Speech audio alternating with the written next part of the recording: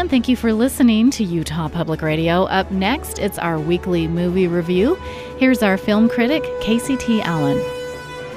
During this time of year, with the horribly low temperatures outside, I love nothing more than snuggling under a blanket in my dark living room to watch a newly released film by myself.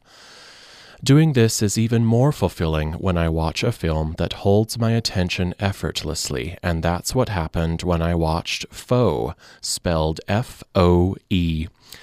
Adapted from a 2018 novel by Canadian author Ian Reid, Foe was initially released in select theaters in November 2023, but was made available on Amazon Prime earlier this month, so everyone can watch it at home now. Foe is a strange experience because it doesn't fit nicely into one or two genres. Set in an ominous future with scarce resources and a United States destroyed by catastrophic weather, a husband and wife live together in a secluded farmhouse, growing vegetables and rationing water. Their peaceful life together is shaken when a government employee arrives unexpectedly to invite the couple to participate in a program to live in space.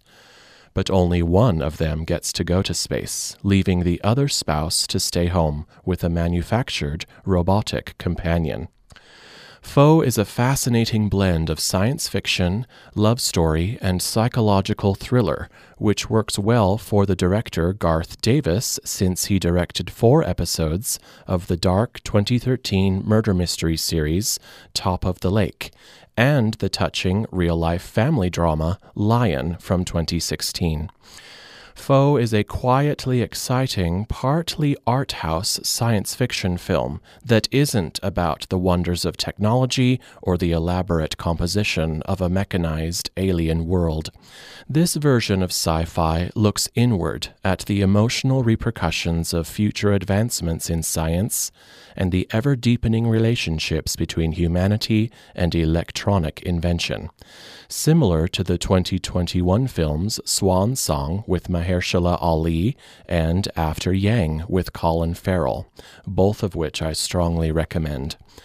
The performances of Irish actors Saoirse Ronan and Paul Mescal are so well measured between impulsive volatility and weary suspicion that their dialogue easily keeps this film grounded in a reality deceptively similar to our own. Of the 3 main characters, you're not totally sure who is being their true self, and that's partly why my eyes were fixed on the screen for this one. Please don't count this film out for a fulfilling evening. It will remind you to not take for granted the relationships you have. For Flix at 48, I'm Casey T. Allen.